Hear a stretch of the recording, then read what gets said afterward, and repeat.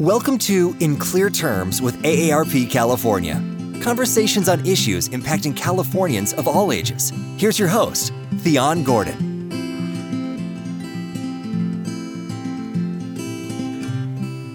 Welcome to In Clear Terms with AARP California. Join us as we dive into issues and policies that impact Californians of all ages, particularly older adults, and learn how you can connect with AARP to make our state more livable for all. I am an AARP volunteer and your host, Dr. Theon Gordon. Today we are joined by Dr. Rodney Harrell, who is Vice President of Family, Home, and Community for AARP. In that role, he is the enterprise lead on housing issues and leads AARP Public Policy Institute's team of issue experts on long-term services, family caregiving, and livable communities. We look forward to learning about AARP's Livable Communities work, particularly about the Livability Index tool and how our listeners can leverage this resource.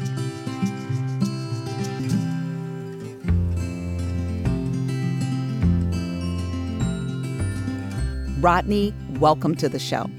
Thanks for having me. Great to be here. Well, we are so happy to have you, Rodney, and I will lead in with what I always lead in with. Before we dive in, can you share a bit more about yourself and your work with AARP? I'm from Washington, D.C., in the D.C. area. I grew up really fascinated by all the issues and challenges we were having in this area in the 80s and 90s, and wanted to be in a place where I could figure out how to help improve communities. And so that eventually brought me through my education, through some other work, to AARP, and been here for years, working largely in our Public Policy Institute, kind of helping set up our policies and the like on improving communities, and really excited about some of the research, the reports, and especially the innovative tools and other kinds of innovation that we've been able to create over the years to really help communities improve how they serve people of every age. Oh, that's fantastic. Well, I am a D.C. native as well, but right now live in Southern California. So a lot of the things I'll talk about or ask questions about will pertain to the state of California. But go D.C., yay! Come back and visit sometime. California is great. Yes. Well, in clear terms, what is a livable community and why does AARP work to help make communities more livable?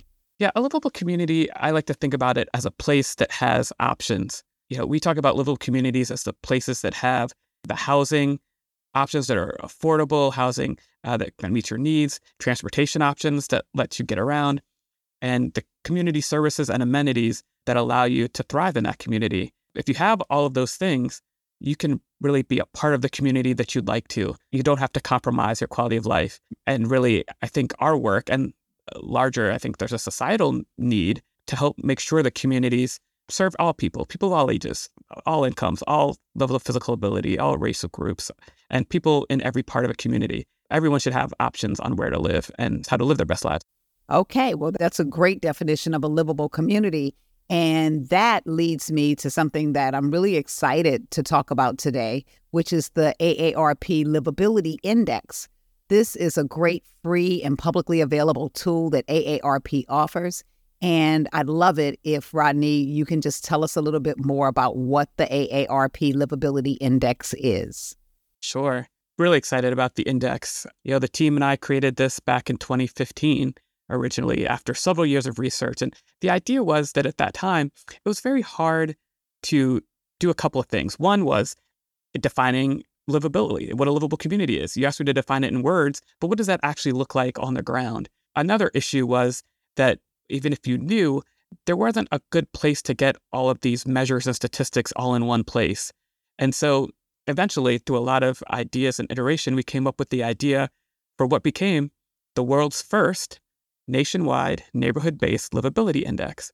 And we put this together to help measure those communities, to provide a tool for people that want to improve their communities, government leaders and neighborhood leaders and the like, but also just for individuals who wanted to know, is this place more livable than that place? What are the compromises I might make? What are the choices I might have? And can I get this information all in one place that otherwise would have me searching for hours over the internet and pouring through books to try to pull all of these pieces together to know how a community might work for me today and tomorrow. So I'm really excited about what we've been able to put together. As I mentioned, we created the first one in 2015. We had a major update in 2018 and just another major update and redesign last year really launched us into a kind of a new level. Very proud of the Anthem Award we won for website design just a couple of months ago on the index. Congratulations. Thank you. Really excited about that. Because it's recognition of trying to not just create something that's useful, but also useful for real people, that it's designed now in a way that I think everybody can access it. And of course, you can go to aarp.org/livability index and find the score for your neighborhood, your city, your town, or your county or state. Well, that's a wonderful tool, and I'm glad you've made it clear where we can find the tool as well as how accessible it is. You said that the AARP Livability Index scores neighborhoods and communities across the U.S. for the services and amenities that impact us the most. Can you expand a little more on what these services and amenities might be and what criteria falls under them? Sure. Well, the index, first, the way we break it down is to try to make this manageable, right? That there's I mentioned a lot of information that's out there. And we started with over 350 data sources that we were looking at when we sat down with our technical advisors and really said, okay, if we're going to make an index, what should be in it? And we started with those things, but we had to narrow down. And of course, we can't put all 350 things in something that's usable, but also some of those sources didn't have data for the whole country or weren't right for some other reason. We ended up with a much smaller group that we ended up putting into 40 different metrics. And we also tracked 21 public policies in the index. And those are spread across 7 categories. Those include housing, transportation, neighborhood, environment, health, social connection, and economic and other forms of opportunity. So we put these 40 metrics and 21 policies. They're split amongst each of those.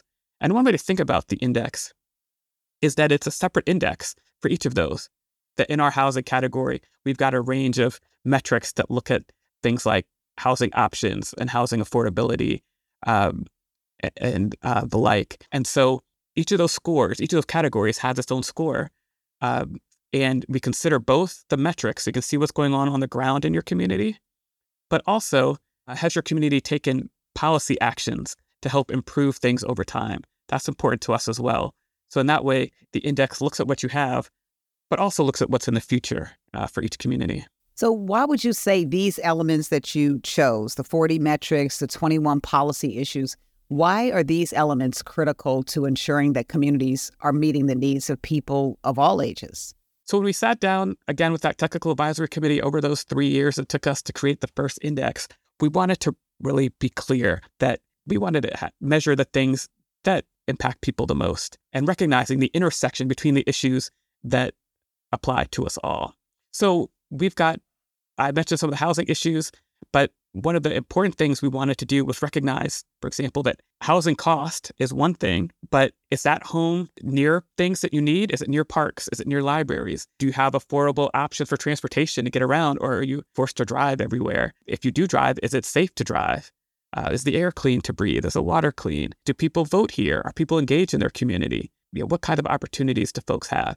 And so those kinds of conversations and back and forth using research and the literature, and also, honestly, considering what data is actually available nationally, we kind of stirred it up and created an index that captures fairly what's going on in each of those 7 categories that I mentioned, but also recognizes that we can't measure everything in an index of this kind. It's really a starting point to understanding your neighborhood or your community better. So did you do a survey to find out what these categories should be, or was it some research that you did on already existing literature? It was both. We released the results of a huge survey back, I think, in 2014, just before we launched the index. It was called Where We Live, I believe, but you can find it on our AARP Public Policy Institute website. We did a huge national survey and looked at what different people define as a livable community. What makes your community more livable for you? And what are the amenities that are most important to you? And one thing that we took from all that, by the way, that was a really crucial part of this index, was the idea that our preferences vary. And this gets into part of my dissertation research as well. I did my PhD dissertation looking at suburbanization and how people move and the and what drives the different moves of different populations. And we did interviews as well and the survey research. It was clear that different types of people were driven by different issues. So, for example, people who are non-drivers or people who are family caregivers cared much more about transportation options than the average person. We also found differences by groups, that the types of places that people wanted to hang out. African Americans connected more at church than other groups. White Americans at more kind of private establishments and diners and the like. And those are just some examples of the way that we as a country have our varying preferences. But the interesting thing to me is that those preferences also change over time. So you don't know that you're a non-driver today, but you might be driving your car fine, but one day it might become harder for you to drive. You may not be able to afford to drive. Your eyesight may shift and you may not be able to drive as much. And so all of a sudden, your needs change.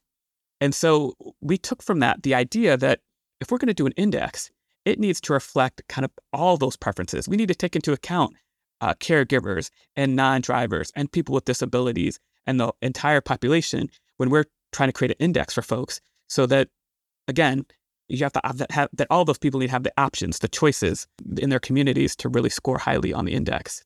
And frankly, one last thing I'll mention to your viewers and listeners is the idea that every community has trade-offs. So I'm mentioning a lot of things, and there's no perfect community. Every community has a challenge of some kind or more than one, and every community has some benefit, something that's good to build off of. And that's one of those things, as we've talked about the index across the country, that always comes back to us, that in every community, there's things that can be worked on and there's successes that can be built on as well. And I love that it's across the country. And for AARP, which is particularly 50-plus community, doing this for all age groups also helps us to shift those priorities. As you said, they change. We may be driving and loving driving at one point, but then as we age or as something occurs in our life, that may not be the priority. I was even thinking in the different pockets, you would even see some differences. New York City, for example, very transportation driven in terms of making sure you have your trains and your buses running. Here in Los Angeles, we're just getting into having metro, the trains and things like that. We really were very reliant on cars for the longest time. So to think about even the differences in communities and what we're used to and how those things change and shift over time as well, I can see that being so important in how this tool came to light. So I love that it is available to us. Tell me how the AARP Livability Index can be used by an everyday person. Well, what do you do? How do you check in and how do you use it? What would you search for example? Sure. So I think there's a couple of different cases, and probably more than a couple, but I'll just mention a few. And the idea is that, let's say you're a home buyer. And to your point, this should be applicable to home buyers of any age, because we talk to people who've been in their homes much longer than they thought. You might plan to be in this home for 5 years, but you might end up being it in 10, 20 years or more. So when you're looking at that home, let's think about that location and how well it serves you. So I encourage anyone who's looking for a home to check out the Livability Index as part of your process and think about, okay, here's the other housing options in this neighborhood. Here's the transportation options. Here's the environmental quality. Here's all those other factors that the index has. And to your point, it's very important to us to look neighborhood by neighborhood in the index, because many people don't go outside of their familiar spaces. They might know where they work, they know where they live, they might know where their friends or family are, and not much else about even their own hometown, especially in a large city. You mentioned New York and Los Angeles and the like. And so the idea is that we can give you a window into those other neighborhoods and how they might work. Similarly, you might not be looking for yourself, but you may be a caregiver or someone that's helping out someone on their decisions. And so the same kinds of process can work, where checking out a community might really give you insight. And the third type of person I'll mention is someone who's really involved in their community, who wants to, maybe you're on a local board, or maybe you're head of a group in your community that's really trying to improve things. Well, we're going to give you a whole bunch of stats and information that you can then take and run with. I know where I live now in Maryland, I actually took one of the first early prototypes of the index with me to a meeting and was talking about how poor the healthcare access was in my own neighborhood, because we now had that as one of the metrics in our health category, and was happy that not only that, but many of the other testimony given, that eventually we had a new hospital built and really addressed the fact that we had very low scores where I live on many of the healthcare indicators. And so, I always encourage people to use it that way as well. I may not know what insight you're getting, or it may back up something that you already knew with some facts and figures that can help you work to improve your community.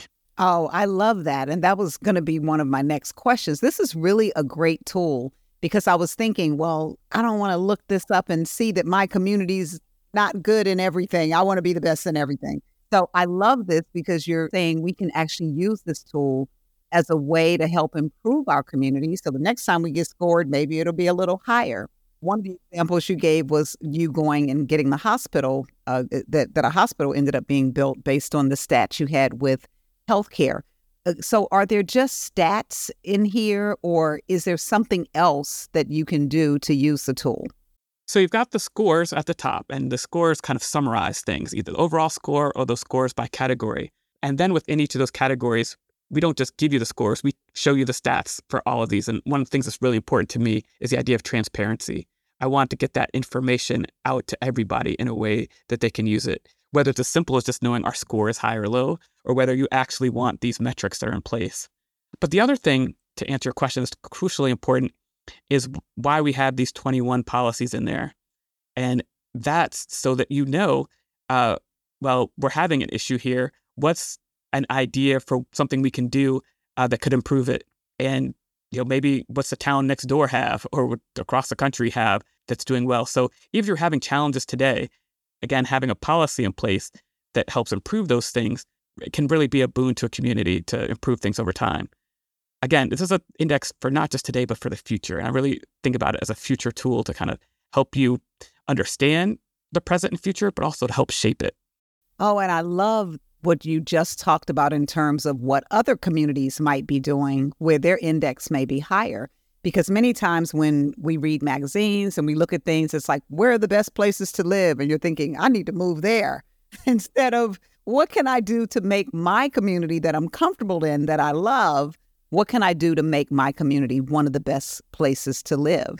And we could actually look at some of the other areas that scored high in different areas. And what I think I'm hearing you say is we can see what they've done or what they're doing where they have those high scores. Is that correct? That's right. And frankly, I've worked in local and state government and talked to a lot of mayors since we've launched the index. And I know firsthand that the competition between neighboring cities, neighboring counties is something that can sometimes be problematic, but sometimes it can be good. And the idea that those folks over there have passed an ordinance, an accessory dwelling ordinance, let's just to pick a policy, and they've really been looking at their housing options, that has and could inspire the community next door to try something similar. It's really good that we can have a way to help share that information with people in that community to know that, what's happening over there? What are they doing over there that's the secret to their success? Or just what are communities nationwide doing? Because we'll note that you don't have a policy in place, by the way. Here's the 21 policies. You have these, but not those. And so it's already kind of a mini playbook of things that you can do to try to improve in each category. And of course, there's hundreds of policies out there and many more that AARP supports or that communities could be looking at. But it's a start. And I think I like to give a start and some hope to communities that face challenges. And there's one more thing I want to mention to you, since we're talking about this and communities facing challenges, is that what's inherent in this whole process, and I mentioned this earlier, is that there's no perfect communities. And so the idea that there are trade-offs everywhere, again, an expensive place that has great parks and libraries and grocery stores, or a less expensive place that's further from those things.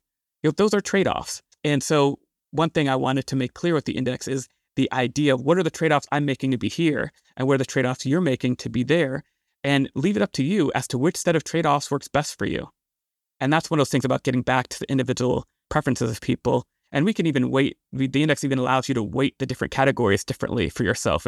If transportation is much more important to me because I don't like to drive, I can crank up the value of the transportation category for myself. And that's just, again, We want to have a tool that works for everybody, but also gives you what you need out of it.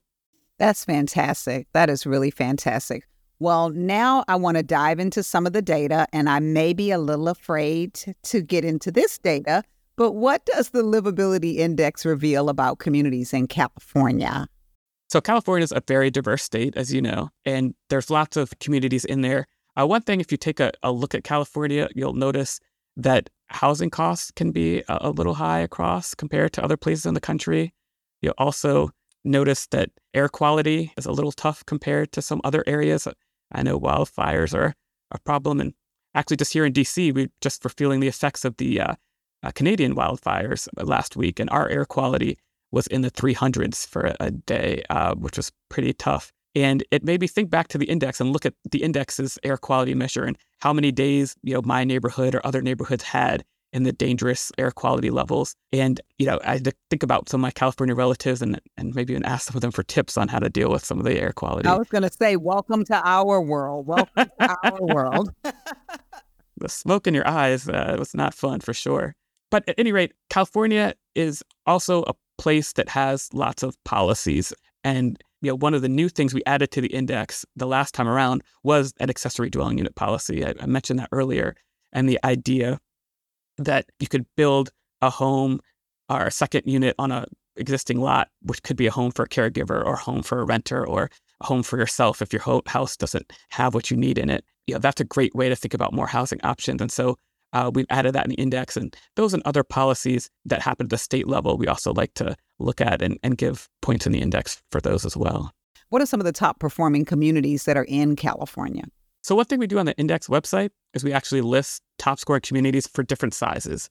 And we do that because it's very hard to compare a New York City to a small farm town fairly. And the index is best used as a neighborhood index to measure neighborhood by neighborhood. But we look at communities as well and do that top 10 list, as many others do, as you mentioned earlier. But our top 10 list doesn't necessarily say communities at the top are perfect.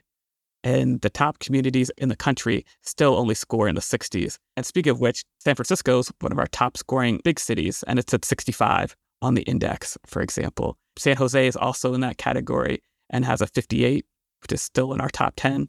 And Berkeley is in our mid-sized city category and gets a 63. And all of those communities, as you could hear me mention, 63 out of 100 does not sound really high. But first, the national average is 50. So keep that in mind, that a community that really does great at every one of those things across those 7 categories I mentioned would score 100. And obviously that community or that neighborhood doesn't exist. There's no perfect place. But these have kind of the highest and best set of compromises, I'd say, across the communities of those sizes. And so those are those 3 communities that have made it into our top 10 lists of various community sizes. This is interesting. I know that a lot of our listeners are surprised by this, especially given the housing affordability in some of the communities you mentioned. Can you help demystify why some of these communities ranked high and how the scoring actually works? We already know that average score is 50, but how does it work where these communities rank so high, especially with the housing being so high in those particular communities? Right. That's a great point. And it gets to the heart of something I was saying earlier about the trade-offs in communities. So, for example, in San Francisco, the average housing cost is more than twice as high as the U.S. median. And so that certainly hurts the score. And that's something you'll see consistently across some of these other California communities as well, that housing cost really hurts. On the flip side, there's a lot of options in San Francisco that are not single-family homes. So you have a lot of different types of housing to choose from if you can afford it. And so again, those are trade-offs that gives San Francisco a housing score of 54. And the idea being that, there's some pluses, some minuses, but that's where you are kind of in the middle. One area where San Francisco scores really highly is neighborhood. And you can imagine, if anyone else who's been to San Francisco, how many things are nearby. We did, as part of that survey, we looked at the things that people really enjoyed having in their neighborhoods, things like grocery stores, parks, and libraries. And, San Francisco scores very highly at having those things nearby. So that certainly helps the score. And the other thing that really helps the score is, as you mentioned, all the transportation options that are in some of these communities, and just the ability to get around different ways, that you're not just reliant on the car to get where you need to go. and that you can be relatively safe while doing so. And finally, a lot of these communities score really high in the health category. And we look at things like the quality of healthcare, the access to healthcare, smoking rates, obesity rates, and patient satisfaction rates at hospitals amongst those. And the idea being that we looked at a range of things to cover how healthy that community is, how healthy people feel, the healthy activities they're having, how much access they have. And a lot of California communities score highly on those things as well. So with any community, it's a story of those trade-offs. And so you can have the healthcare access and the access to some of those other amenities that people want, but it's really expensive. And those are just the facts. And when you sort it all out, those trade-offs may end up with a higher score than most other communities in the country. Yeah, I could definitely see that. And I'm sure a lot of the policies are in there as well. Absolutely. California has been very innovative on a lot of policy fronts. So if you have a policy in place, the way it works is a point, a kind of a bonus point gets added to each of those categories that a policy is in place for.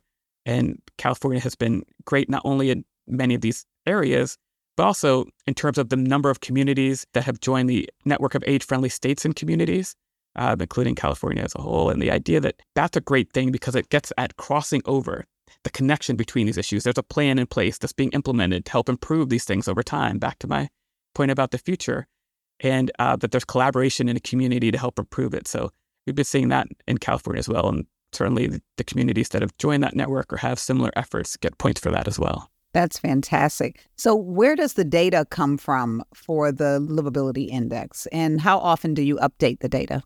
So it's from dozens of different sources. What we try to do is use publicly available data when we can. And so there's lots of government sources. The census provides a lot of our data, and it's crucially important that that continues to be a source of good data that can be used for projects like ours and others. And in a couple of cases where public data isn't available, we go to a different kind of source, some of them some private source or the like. And also for the policies, in that case, we really rely on a lot of the groups, the issue groups that are working on some of the issues that we're thinking about or looking at. Things like the Complete Streets Coalition helps us look at complete streets policies, for example. And those are policies that help make sure that streets are designed for people, whether they're driving or bicycling or walking or using public transportation. So we'll rely on groups like that to help us keep track of policies that may really matter for folks as well.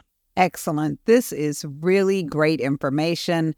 Now, remind us again, how can we access the Livability Index? Sure. Everyone can go to www.aarp.org/Livability Index for your scores. And if you are a home buyer, you can actually ask your realtor about it. We have now a relationship with the National Association of Realtors that is part of their realtor property resource. They have access to the scores and of the index and can share those with people who are buying homes, again, helping them make those decisions. But again, everyone can get it at aarp.org/Livability Index. Wonderful, wonderful. Rodney, thank you so much for coming on In Clear Terms today. Do you have any last comments before we wrap up?